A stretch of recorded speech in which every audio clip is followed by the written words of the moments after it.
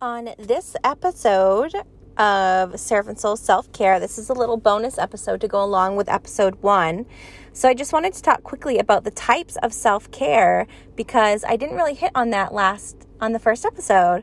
So let's talk about this real quick. Number 1 would be physical self-care. So taking care of our bodies. And it doesn't have to be anything that's like super strenuous or super vigorous. It's just knowing that your body needs some movement, enjoying it. It should never feel like an obligation. It should just be something like going out for a walk or a bike ride or dancing, yoga. Maybe you're into vigorous workouts. That's totally cool too. And also just, eating healthy foods, drinking water, doing all those things to take care of your physical vessel. Number 2 would be emotional self-care.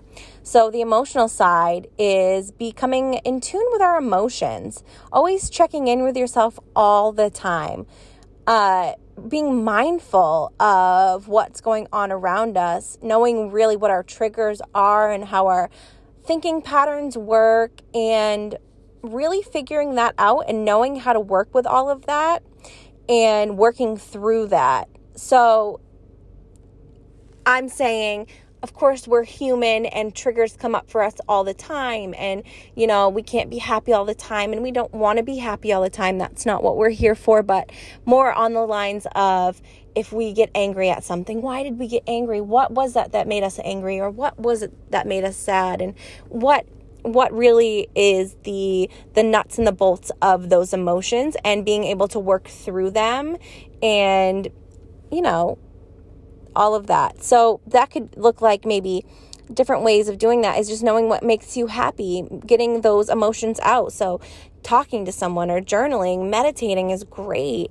Or like being creative. Maybe you like to paint or maybe you do like to write and journal and stuff like that. So those are some really good ways to take care of your emotional state. Now, the next one is the spiritual self-care. And spiritual self-care doesn't have to be because you're religious. It doesn't have to be because you believe in something or because you are part of a religion. It can be if that's what you do, if you are religious and if you go to church or if you do anything like that. That is obviously going to be part of your spiritual self-care. But it's just, tuning in, turning in, seeking peace, purpose, meaning in life, all of those things that come from within us, come from, some people say it's God or source, or it could be our higher selves, or whatever it is that feels comfortable to you, even if it's just finding the purpose of life or finding the meaning of life, that could be part of your spiritual self-care. And that could include meditating too.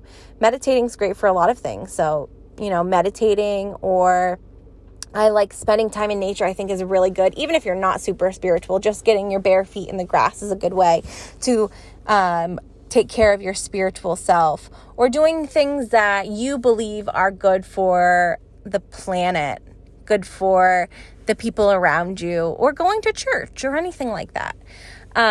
Number 4 would be intellectual self-care.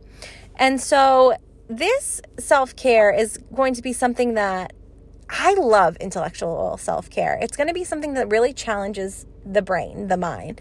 What are you going to do to expand your knowledge, to grow, to evolve, to learn new things all the time? Is it to learn a new skill? Is it to learn anything? All these new, to just expand. Read a book.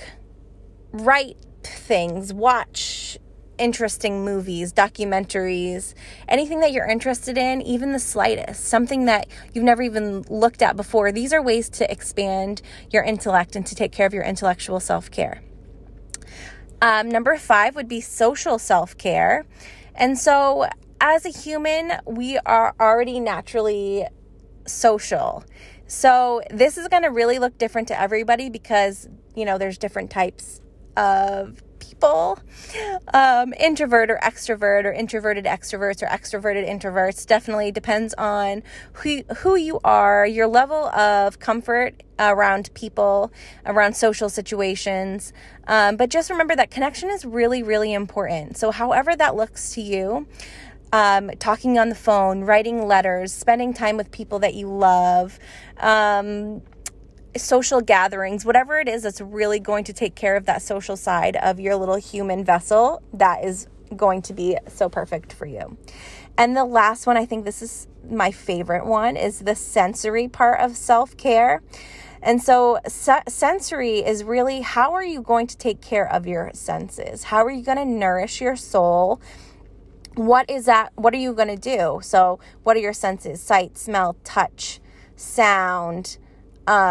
What is it that's going to kind of get you to a different level of emotions, especially if you're stressed out or anxious or whatever? Sensory self-care is really good for that. Something that's going to bring your stress levels down. So it could be listening to music, burning your favorite candle, watching a movie, eating your favorite food, going outside in nature, hugging your favorite pet, stuff like that. Something that's going to take you out of the context of what you're in. So think of smells, sounds, hearing, tasting, touching. Okay, so I hope this helps a little bit.